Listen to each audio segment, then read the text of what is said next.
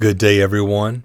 This is Dave Rhymes, and you're listening to Sound Bites, where sound theology and sound advice meets everyday life. It's not easy making our way in the world. There are decisions at every turn, many voices vying for our attention. In today's soundbite, I'll be sharing from Psalm 119, verses 97 through 112, on how God's Word gives us wisdom for the journey. So as we come to this text this morning, we're going to be talking about how God's law helps us along the path of life. Now, I know for most of you here, you've got some Louisiana roots, right? For most of you, I see around here, I see a lot of local faces, even just Louisiana faces. And if you're from Louisiana, then you know we have some weird laws, right? I mean, there's a lot that's weird about us. Let's just be honest. But we do have some weird laws. In fact, if you grew up in school and here in Louisiana, then you are taught that when it comes to laws, we're kind of in a class all of our own. You know, see, our laws are unlike the laws in the other 49 states. We get our laws from the Napoleonic Code rather than the British form of common law. Now, if you want to know what that means, my suggestion is find a lawyer, buy them a cup of coffee, and let them explain it to you, because I would not do a good job of explaining the differences in common law and Napoleonic Code. But the fact remains is that our laws are just a little bit different. But beside the fact that they're different, we have enacted some rather strange laws, some of which they're still on the books. Let me just give you a few examples. Now, this first law that I find a little strange is actually one I can get behind. It is illegal in Louisiana to have a snake within 200 yards of a Mardi Gras parade route. I'm all for that. By the way, if the state could just somehow extend that 200-yard parameter around me personally, I'd be happy. So, Joe, if you can maybe work on that for me, I would love that. Because I hate snakes. And if I could just know I could walk around in a 200-yard snake-free zone as long as I'm in state, I'm all for it. Now, some of you may be wondering, a burning question, what do I do with my alligator when I go into a restaurant or something like that? Well, I want you to know, here in Louisiana, it is illegal for you to tie off your alligator on a fire hydrant. So if you tied it off on a fire hydrant here downtown to come into worship, you're breaking the law. Okay, I just want you to know that. Don't want you to get in trouble. Another law that I'm in full compliance of is it's actually still on the books that it is illegal to wear a goatee in public. So now you know why I sport the full beard. I'm a law-abiding citizen. Besides, I don't know how much permits are to wear goatees in public. Maybe they're expensive. I have no idea.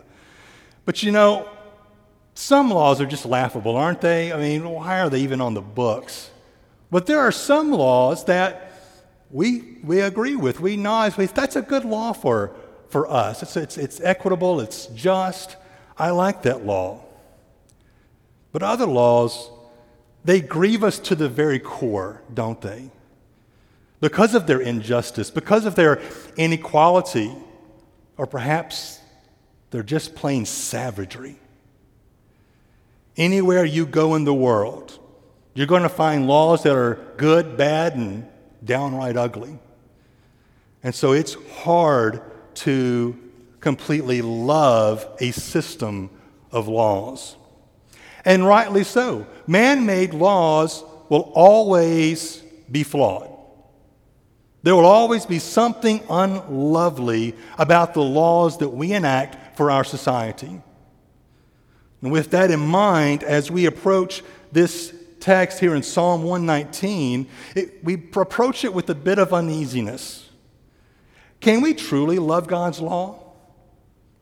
Can we love it to the same extent as the psalmist? I mean, he's setting a very high bar here, as we'll see. Now, some of you may be aware, maybe you're not aware, but right now, God's law has become an ever-increasing topic of conversation, both inside and outside of the church. And this conversation happens in the same way that we talk about man-made laws. Some people will say, well, some of the laws in the Bible, they're just plain silly. Some are good, and some are just horrific. You don't have to dig around social media very long to find arguments and counter-arguments on the value, justice, and authority of God's law. One of the harshest critiques of Christianity today centers on the topic of God's law. In other words, the validity of the Christian faith and whether or not it should have a place in our society is being determined in part by how people think about God's law. It's not the only thing that's being called into question, but it is a big part of the public discussion going on in America today. Therefore, how we approach, think, and respond to God's law is critical. Now, it's always been critical, mind you. It's just that at this time and this particular intersection of faith and culture, it's taken on center stage in a lot of ways, which means we need to get this right. If we're going to fulfill our mission as a church, which is to make disciples by engaging them with the good news of Jesus, both in word and in deed, then we're going to need to be able to provide a response when God's law is thrown down and trampled on as if it is just another evil construct of oppressive religion. Thankfully, the Bible is more than adequate to help us with this task. In particular, our text this morning from Psalm 119, beginning in verse 97. Let me read that for us. Oh, how I love your law. It is my meditation all the day. Your commandments make me wiser than my enemies, for it is ever with me. I have more understanding than all my teachers, for your testimonies are my meditation. I understand more than the aged, for I keep your precepts. I hold back my feet from every evil way in order to keep your word. I do not turn aside from your rules, for they have taught me. How sweet are your words to my taste, sweeter than honey to my mouth. Through your precepts I get understanding. Therefore I hate every false way. Your word is a lamp to my feet and a light to my path. I have sworn an oath and confirmed it to keep your righteous rules. I am severely afflicted. Give me life, O Lord, according to your word. Accept my free will offerings of praise, O Lord, and teach me your rules. I hold my life in my hands continually, but I do not forget your law. The wicked have laid a snare for me, but I do not stray from your precepts. Your testimonies are my heritage forever, for they are the joy of my heart. I incline my heart to perform your statutes forever to the end. This morning I want to point out some truths from this text and then give you some takeaways about how we can live this out in our lives. So first, let me draw your attention to how the psalmist begins this psalm. Look at his opening statement. Oh, how I love your law. The psalmist, most likely David, he loves God's law, exclamation point. There is no picking and choosing. There's not trying to weigh one law over the other. He loves the totality of God's law. So the question we must now ask this text is, does he have good reason to? Is David just the product of culture and his upbringing, blindly following the popular religion of his day? Is he just making grandiose statements about faith without actually examining what he truly believes? This text makes it clear that that is not the case. So why does David love God's law? More importantly, why should we? For starters, God's law makes you wise and gives you understanding that is greater than the world's. I'll be honest. When I read through the first part of this text, at first glance here, beginning in verse 98, it sounds like David is just kind of being an arrogant punk who disrespects his elders, right? He's talking about how I have more understanding than all my teachers. I understand more than the aged. That gets you a whooping at least in my house if you talk like that to a teacher or a parent. I mean, you can almost kind of hear the eyes roll and the okay boomer in David's voice. But is that what he's really doing? Let's look at the text. David mentions three groups of people: his enemies, his teachers, and the aged. Each of these groups seeks to influence how David sees the world. They want to shape and mold David's thoughts and thus his actions as he interacts with the world around him. In other words, these groups want to impart a version of wisdom and understanding that will cause David to believe, to think, and to act just like them. It's their version of the world that they want David to embrace as his own. And here's the kicker. These same groups of people exist today, and they want the same thing for you and me. There are people in this world who do not have your best interest at heart. You know that. But they do want to hold your heart captive. And this is what David would refer to as his enemies. Now, I know that's harsh language, enemies. It smacks of this us versus them mentality. But let's just face reality. Anyone seeking to lead you away from the truth of God is not your friend. They're not your ally. So you and I are bombarded with half-truths and misinformation and outright lies every waking hour of the day. And it's not just information for information's sake. These are beliefs and values and convictions for you to consume and to adopt.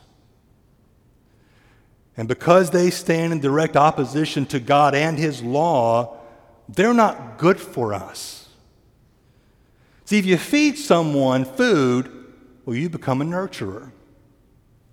You feed someone poison, and now you're a murderer. Just because you're getting fed doesn't mean what you're taking in is beneficial. Let's not get confused about who we're dealing with here. Jesus says in the Gospel of John, chapter 10, verse 10, that the thief comes only to steal, to kill, and destroy. Jesus is referring to those who are not Him, those who lead people astray with their version of things instead of God's, and it results in their destruction. That being the case, I don't think enemy is too strong a word. I think it's right on point. Well, what about these teachers and the aged? Not only are there those in this world who misinform with malintent, but there are also so-called experts who seek to convince us based on their knowledge and experience. Now, I want to be clear. I'm not knocking education and experience, and neither is the Bible. What I am saying is that education and experience don't validate a truth claim. Let me say that again. Education and experience do not validate a truth claim. It doesn't matter how much you know or how long you've lived, neither is an adequate standard for truth. Education and experience can help us go deeper into the truth, but they cannot be a substitute for the truth itself. It may come across as wisdom, as insight, as fresh ways to look at the world. Hey, lots of people are buying into it, seemingly benefiting from it, and even finding success because of it. So it can't be all that bad, can it? Well, how can we know? How do we begin to judge what we hear and experience and see as to whether or not it's good for us, whether or not it's right? Well, the psalmist gives us a clear answer right out of the bat here. He says, "Oh, how I love your law." You want to know what's right? Love God's law by knowing and meditating on it in every rhythm of your life. In doing this, we become wise. Wise enough to know what is right and wise enough to know what is wrong. You and I, we have no other place to turn for this kind of wisdom except for the Bible. It can't be found anywhere else. All other attempts at wisdom fall short when compared to the truth of Scripture. The Apostle Paul, in his first letter to the Corinthians, he states this: "Where is the one who is wise? Where is the scribe? Where is the debater of this age? Has not God made foolish the wisdom of the world?" And later in the same letter, he continues there in chapter 3, "Let no one deceive himself. If anyone among you thinks that he is wise in this age, let him become a fool that he may become wise. For the wisdom of this world is folly with God. For it is written, He catches the wise in their craftiness. And again, the Lord knows the thoughts of the wise, that they are futile. So let no one boast in men." You know, it's clear from these passages that God does not think very highly of the world's wisdom. And for that matter, neither should we. These self-proclaimed wise, the talking heads on the news, their firebrand giving his hot take on social media, the influencer speaking with confidence and conviction, all have the same judgment leveled against them by a holy God, and that is this: "I know your thoughts, and they are futile." It may sound right, but dear family, it's not. Some of you know I'm kind of a nerd. Actually, I'm a big nerd. And I can't help but think of this scene from The Fellowship of the Ring. In this case, the movies, not the books. It's where Boromir confronts Frodo about having to carry the burden of the ring all by himself.